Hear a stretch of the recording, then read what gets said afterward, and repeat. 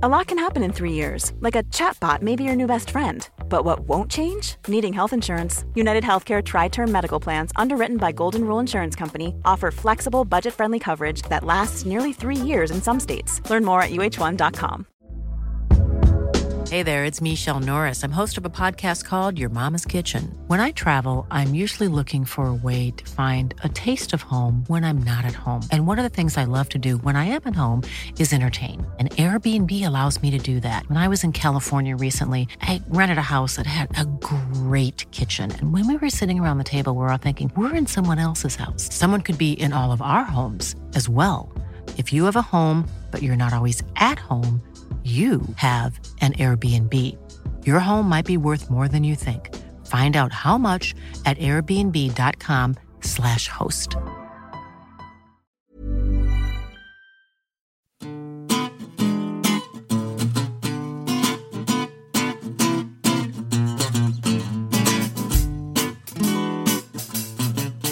Hello, I'm Anoush. And I'm Stephen. Alva, our third co-presenter, is on holiday, but on this episode of the New Statesman podcast, the last of the year, we discuss the Christmas rules U-turn and speak about our plans for getting through the winter. So over the weekend, the Christmas plans in areas that have been moved into Tier 4 have been cancelled, and the idea of 3 households in a bubble over those 4 days of Christmas has also been cancelled. So, Stephen, you were following the U-turn closely, and we've had a lot of questions from our listeners about it. You know, some of them are asking about the timing, so the announcement coinciding with this new strain and how concerned we should be about the new strain. Some are asking about what it says about Boris Johnson's leadership, and some are asking about Keir Starmer's response to it.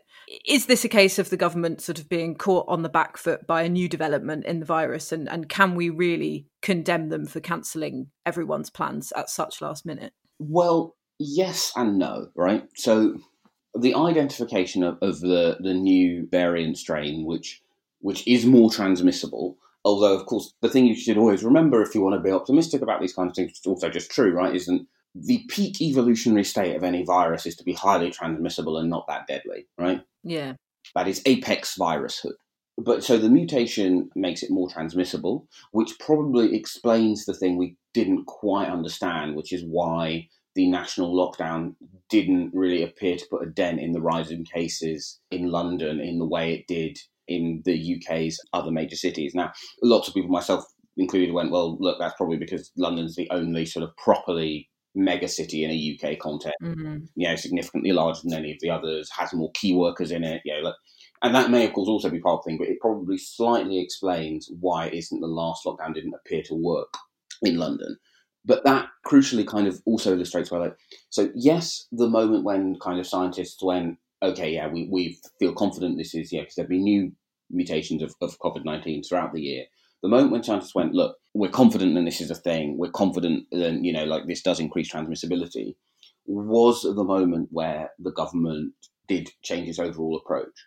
But if this makes sense, it's a bit like if like last week when I said, look, here are the problems of the Christmas unlocking, here are the risks, and we're going to call this problem Fred. And then the government went, oh my God, the problem's called Fred? Like, the problem of the Christmas unlocking was moving large numbers of cases from our great cities, all of which are net exporters of people over the Christmas period, to rural areas, semi-rural areas and towns, spreading that among older populations and overloading NHS capacity, right? That was always the problem of unlocking. Now, we now know that one of the reasons why that problem was particularly acute in London and the South East was a new COVID strain that needs a tougher set of lockdown measures to hopefully help slow its spread. But to be frank, when it looked that London's lockdown hadn't worked, the approach, right, particularly because ultimately, if lockdown measures don't work, you can always undo them. If you don't try them, you can't undo having not tried them. Also, if you're going to do the Christmas unlocking, then you could not have a lockdown tier system based on healthcare capacity in those individual regions, right? So the reason why London was in tier 2, although, of course, you can argue about what extent the government worked backwards from wanting to keep the engine room of the economy running as hot as possible, Downing Street wanting to sign with the Treasury, and to what extent that then informed going, okay, we'll use healthcare capacity, not caseload. But seeing as we were always planning to redistribute the caseload over the course of this travel window, so the new variant is serious. We shouldn't be worried about it, but, we should take it seriously. But equally, it is a bit like if you were like, oh, I'm planning to go out jogging with like Gold Line Beats by Dre and a £50 note trailing out my thing, I'm like, Anoush, you're probably going to get mugged. And you then did it and you were like, oh, I got mugged at knife point. This is new information. It's like, well, okay, the knife is new information. But but the structural risk did not change. You don't know how fast I jog, Stephen. Yeah, no, I think that's a really fair assessment, isn't it? Because even though the new variant, if you look at the graphs, has been rising, extremely fast, there's still the old variant, right? There's still the other variants that we have in the country that also rise when you lift the measures. So, like you say, that's not something that's new information that the government can't predict when it relaxes the rules, as has been happening with the sort of ebb and flow of the virus since it arrived. And I suppose it does it's the clearest indictment yet of the government's announcement of that Christmas loosening. We've spoken about it so often on the podcast and the different factors and forces that were behind it. But I do think it shows it up more than ever to have been a sort of terrible plan from the start with no real sort of redeeming features. And of course, if you do have to cancel people's plans last minute, even if your hand is forced by a new sort of factor that you weren't expecting, it still means that the reality of people's day-to-day lives is they've spent money on something, they've spent sort of emotional labour and hopes on something that they then have to cancel. And of course, that makes people feel bad and it makes them feel like the government hasn't got its act together, and it loses that very, very crucial goodwill that you need from people to take them through what's going to last, yet longer and is going to be quite a painful time still, even with the vaccines on the horizon. And then, another point about this new variant is that when you hear from scientists, they say that viruses do mutate all the time. And this variant does have a lot of different mutations, which makes it significant.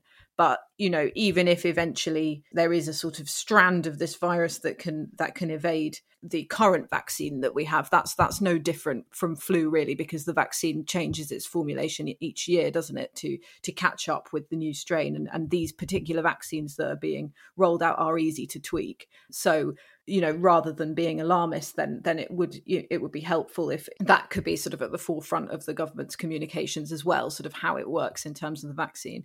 But in terms of the politics, because we've had a lot of listeners asking questions about that, there was quite an interesting question from someone about why Boris Johnson didn't just reschedule Christmas, which is quite interesting. And someone else was asking about why Labour doesn't turn the Captain Hindsight attack line that they always use on Keir Starmer back onto the Conservatives, considering they've had to do so many U-turns. So how do you think each party is sort of coming out of this debacle? I mean, to be honest, I would say I thought each party, across all of the governing parties of the United Kingdom, so that is the Conservatives, the SNP, the Labour Party and the Liberal Democrats, the latter two of whom are, of course, in office in Wales, and the SNP are, spoiler alert, in office in Scotland.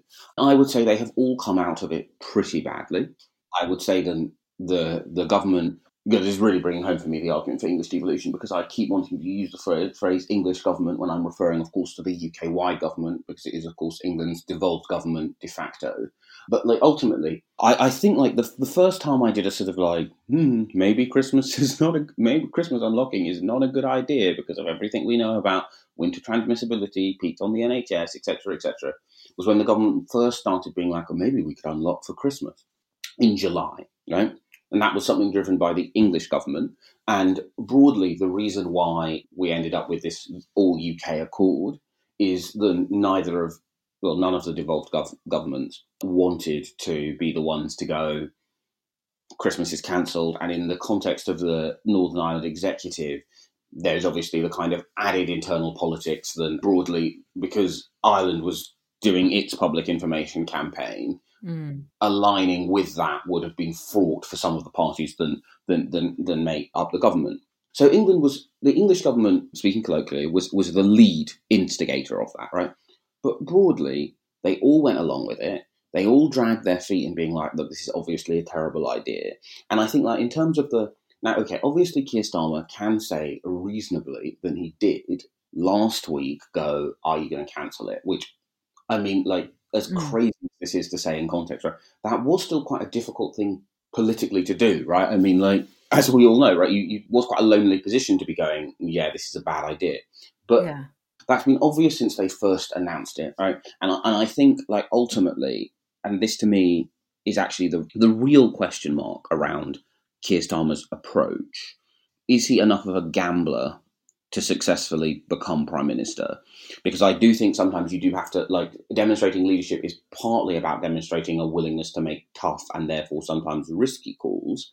As I said, none of the risk stuff changed. I really think he ought to have come out and been like, Christmas, the unlocking, this obviously can't work. We shouldn't do it. The government needs to have a grown-up conversation about risk. I'll be spending it at Christmas because there are lots of small things that you could have done. Additional support for people around bubbles to self-isolate if their family were further away and they didn't want to turn up their local bubble. Just, there's just lots of things the government could have done because some people will have needed to head home, right? And some of the people who headed home, after the 2 a.m. will be doing so within the law because they will have an exemption under the guidelines. Whether they consciously know that or not, their case for doing so will have a guidance. So I think broadly, everyone has come out of this particularly poorly. The Conservative government, of course, has come out of this worse because, this problem is not a mystery. The coronavirus is a locomotive that runs on us. Yeah.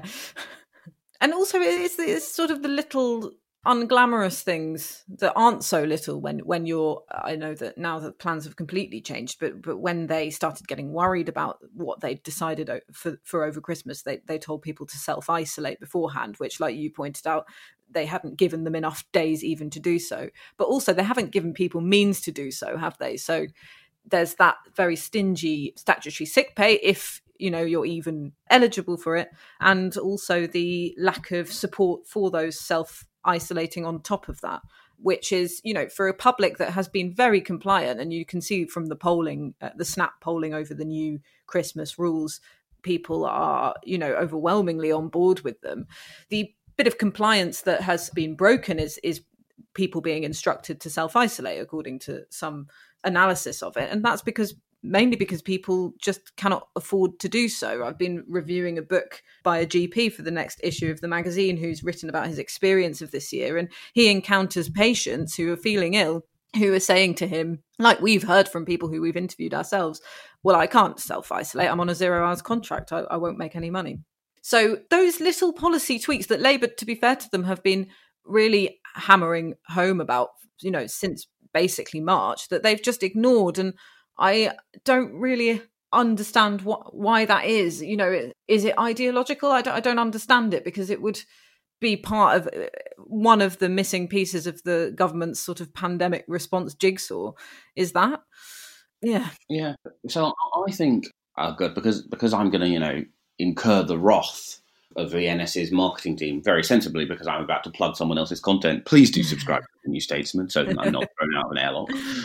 But actually, I think the article that everyone should really want to understand this is the interview that Rishi Sunak has done with The Spectator, where he and I do think this both shows, is a key insight into Rishi's thought, which obviously is something I hope we've been providing all year, but also I think does show that he's ultimately actually still a politician who is flawed and is at the beginning of his career and may never develop the skills not to do this, in which he literally explicitly says, if we're the high spending party, what's our dividing line with the Labour Party? And it's just like, that is, I was, Conservative MP when it came out, because I put it in Morning Call's Must Reads, because I thought it was, an essential piece that people should read to get a sense of his thinking. They were just like, why on earth have we literally said on the record that the reason why we're doing this cut is to have a dividing line with Labour? They were just like, that's insane. But I think that this is the thing, is that the thing that Rishi Sunak has resisted throughout is anything that he might have to keep afterwards. That's the reason for the free school meals resistance. It's the reason, because once you go, oh wait, it turns out it's a social good if people can afford to stay home when they're ill. Not just within my own workplace, right? If you go to a shop, right, it's in your interest for the person behind the till to be able to afford to stay off if they're ill. And that holds for if they have the coronavirus or if they've just got a runny nose. Now, of course, there are compassionate reasons why that person, as an individual with rights and you know, the right to dignity and the pursuit of happiness, also deserves to be able to do those things. But I think a large part of why we've ended up in like a particularly poor position on isolation is a resistance to do anything permanent on sick pay that would be difficult to unpick afterwards. And I think that is, you're right to say, that is the main way that a government led by Keir Starmer would have handled it better. Mm-hmm. However, I mean, I do think, and obviously, yeah, like the opposition has called for sick pay stuff, but I do think one of the kind of the big missteps was not making sick pay their one big thing. Yeah, like the flagship thing. Yeah. Because like everything else is so bitty, right? Like central isolation, you suddenly start getting into like a abstruse argument about like, oh, what, are you going to put people in porta cabins? Are you going to bulk book out holiday inns? Like central isolation is really important, but it's just not something somewhere an opposition should be. But I just think that like, and this I think is where the sort of aversion to risk taking, because it's safe. No one's ever going to point to the moment where you went, yes, let's do sick pay. Yes, there's a problem with procurement. Yes, there's a problem with this. Yes, you haven't done self-isolation. There is no criticism at an operational level that you cannot point to the relevant Labour shadow frontbencher and say they've made. The problem is that in of itself is one reason why they have not been heard, and they haven't used the main gun of the leader of the opposition, which in a situation where there's a majority of 86, right? Even I'm not going to write about the like minutiae of what like a shadow frontbencher has said. Yeah.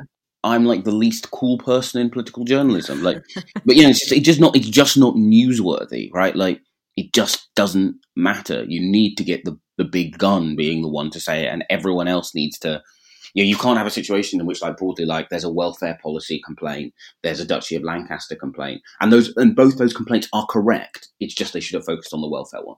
Yeah, no, I think that's really true, and I suppose Marcus Rashford's campaigns each time on the free school meals and food poverty in general is an example of that, isn't it? Where obviously he's not a politician, but you have that sort of one drumbeat of a policy where everyone can understand it and everyone to an extent sort of has either directly or indirectly kind of experienced it because everyone's either been to school or have children in school. And you can really sort of, he's shown how you can really gain momentum around that by sort of being a big gun who a lot of people have heard of, making it very clear what you think the government should be doing. And I feel like Labour could probably learn a lesson from that along the lines of what you've been saying, you know, even to the detriment of maybe sacrificing quite so many different messages from each of the various shadow frontbenchers. If you've been enjoying our podcast and want to find out more about what we think, and some of our colleagues too, then why not subscribe to The New Statesman? You can get 12 weeks for £12. Go to newstatesman.com/subscribe12.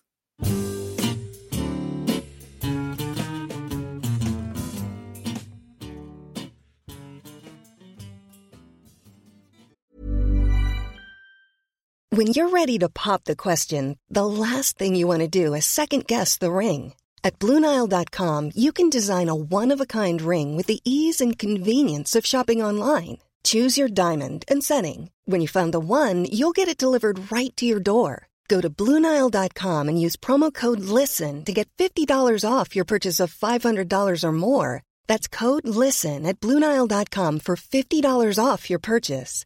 BlueNile.com, code LISTEN.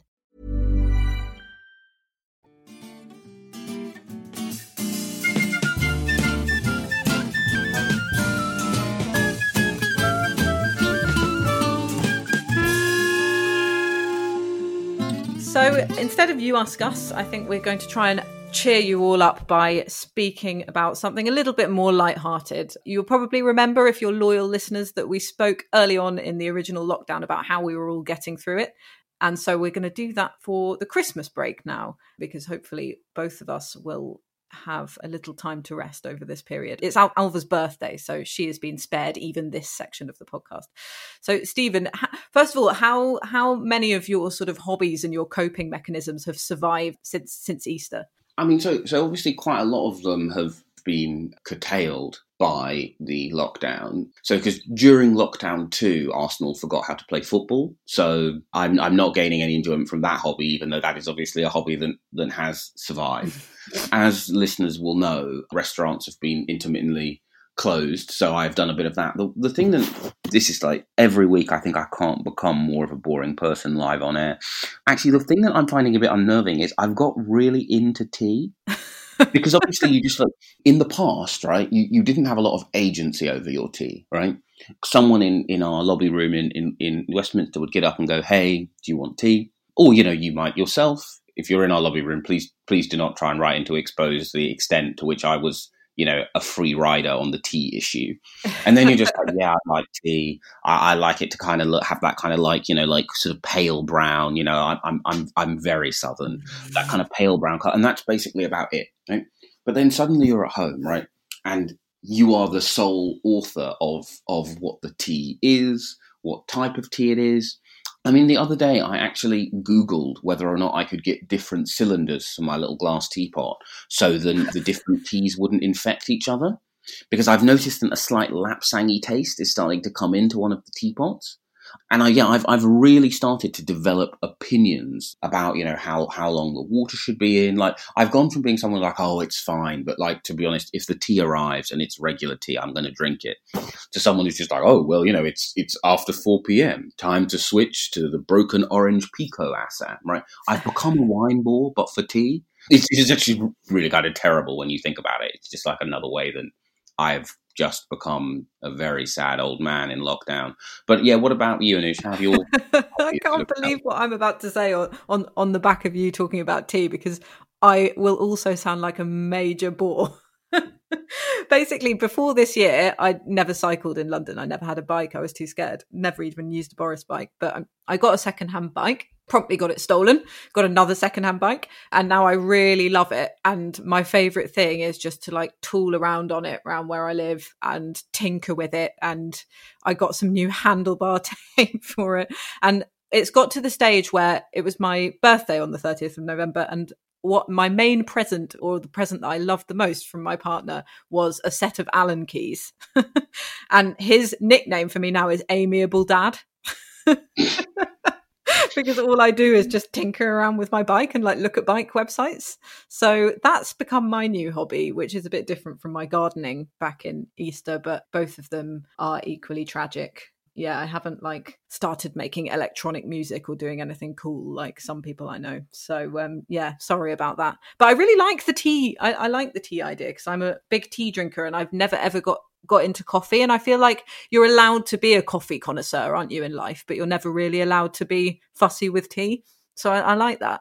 Yeah, so because when you said the garden and both of them, I thought you were going to say that like both of your olives had died, and I was just going to be like... My two olives. Both of my gardens. Yeah. We've actually got loads of olives. It's really weird. It's like a mutant sort of winter hardy olive tree. But you are exactly right that being a coffee person is widely acceptable, and I think I find it really striking that you go to any town in the United Kingdom, right, and there'll be a fairly decent coffee shop, right? Yeah, like by historical standards, right?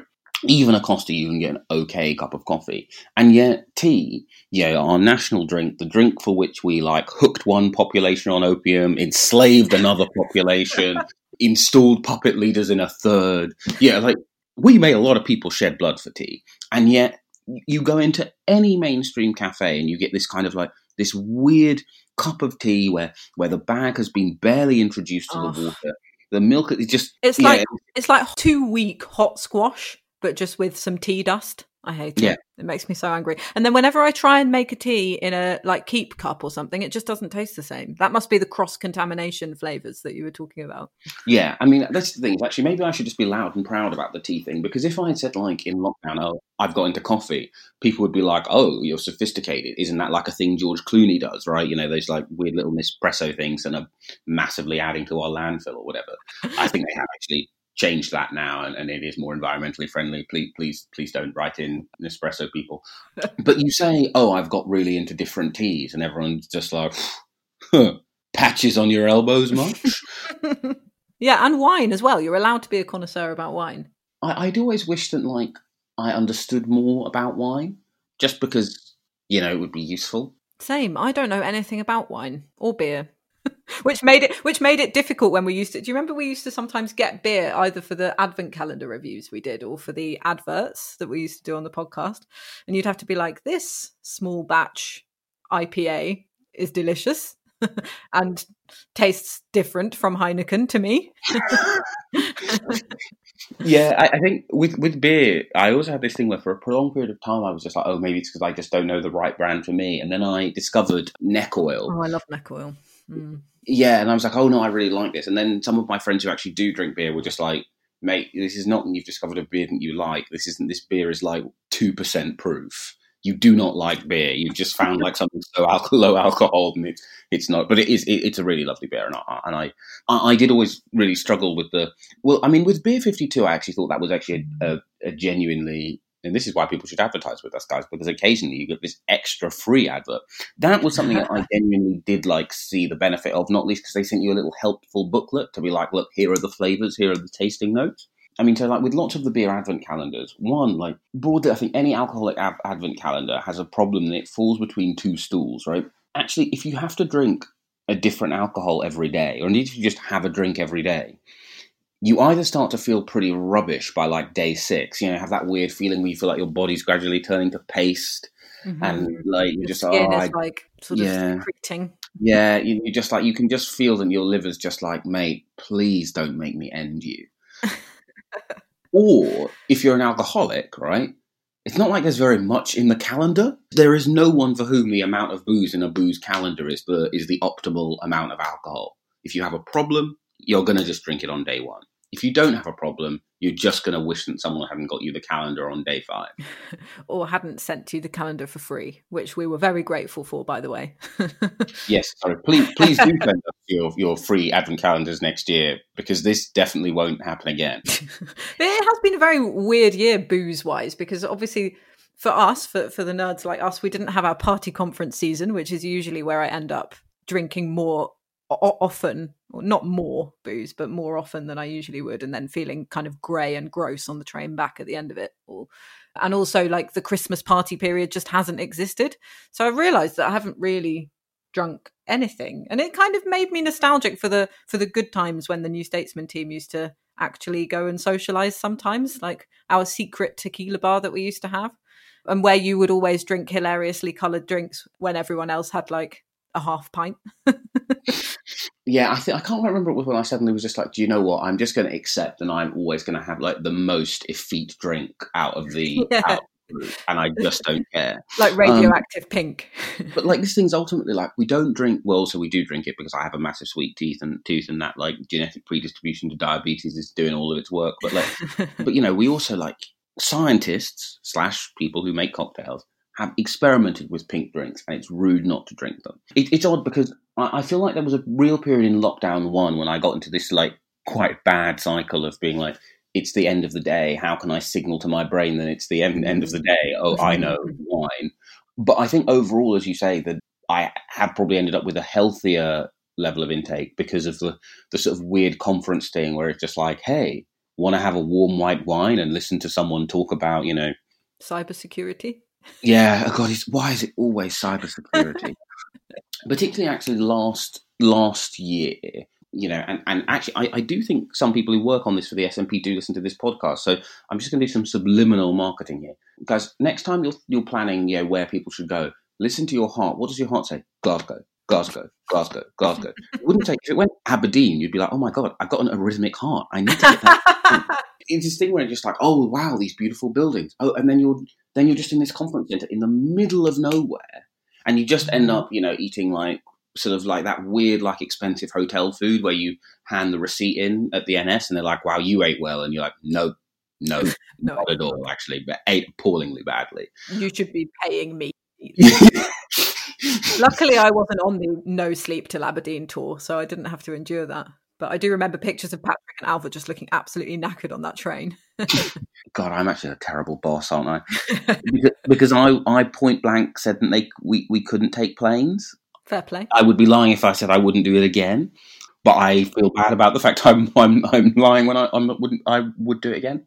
Almost everything that went wrong. Thankfully, a number of very kind podcast listeners, when it looked like we might actually be stuck in Glasgow, which obviously in many ways would have been much better, obviously would have been unable to cover the conference from there. When it looked like we were going to be stuck in Glasgow, did kindly reach out and offer to put us up on their sofas. But there was a point when I was just looking at the two of them and they were so wet and bedraggled and the trains kept being cancelled. And I was just like, oh my God, this must be how, like, what's his fate? Oates. You know, one of those guys who got all of his men killed in the Antarctic. I was like, this must be how he felt. I've got them killed in the Antarctic. Well, I may be on this train for some time. Yeah. God, it's also just like, in the same way that, like, ultimately the Conservative Party needs to accept and they should never go to Manchester. Manchester doesn't like them being there. Yeah. I doubt they can enjoy being there. We get spat on. Yeah, like, we're Tory members and we're not. Yeah, just look at my lanyard.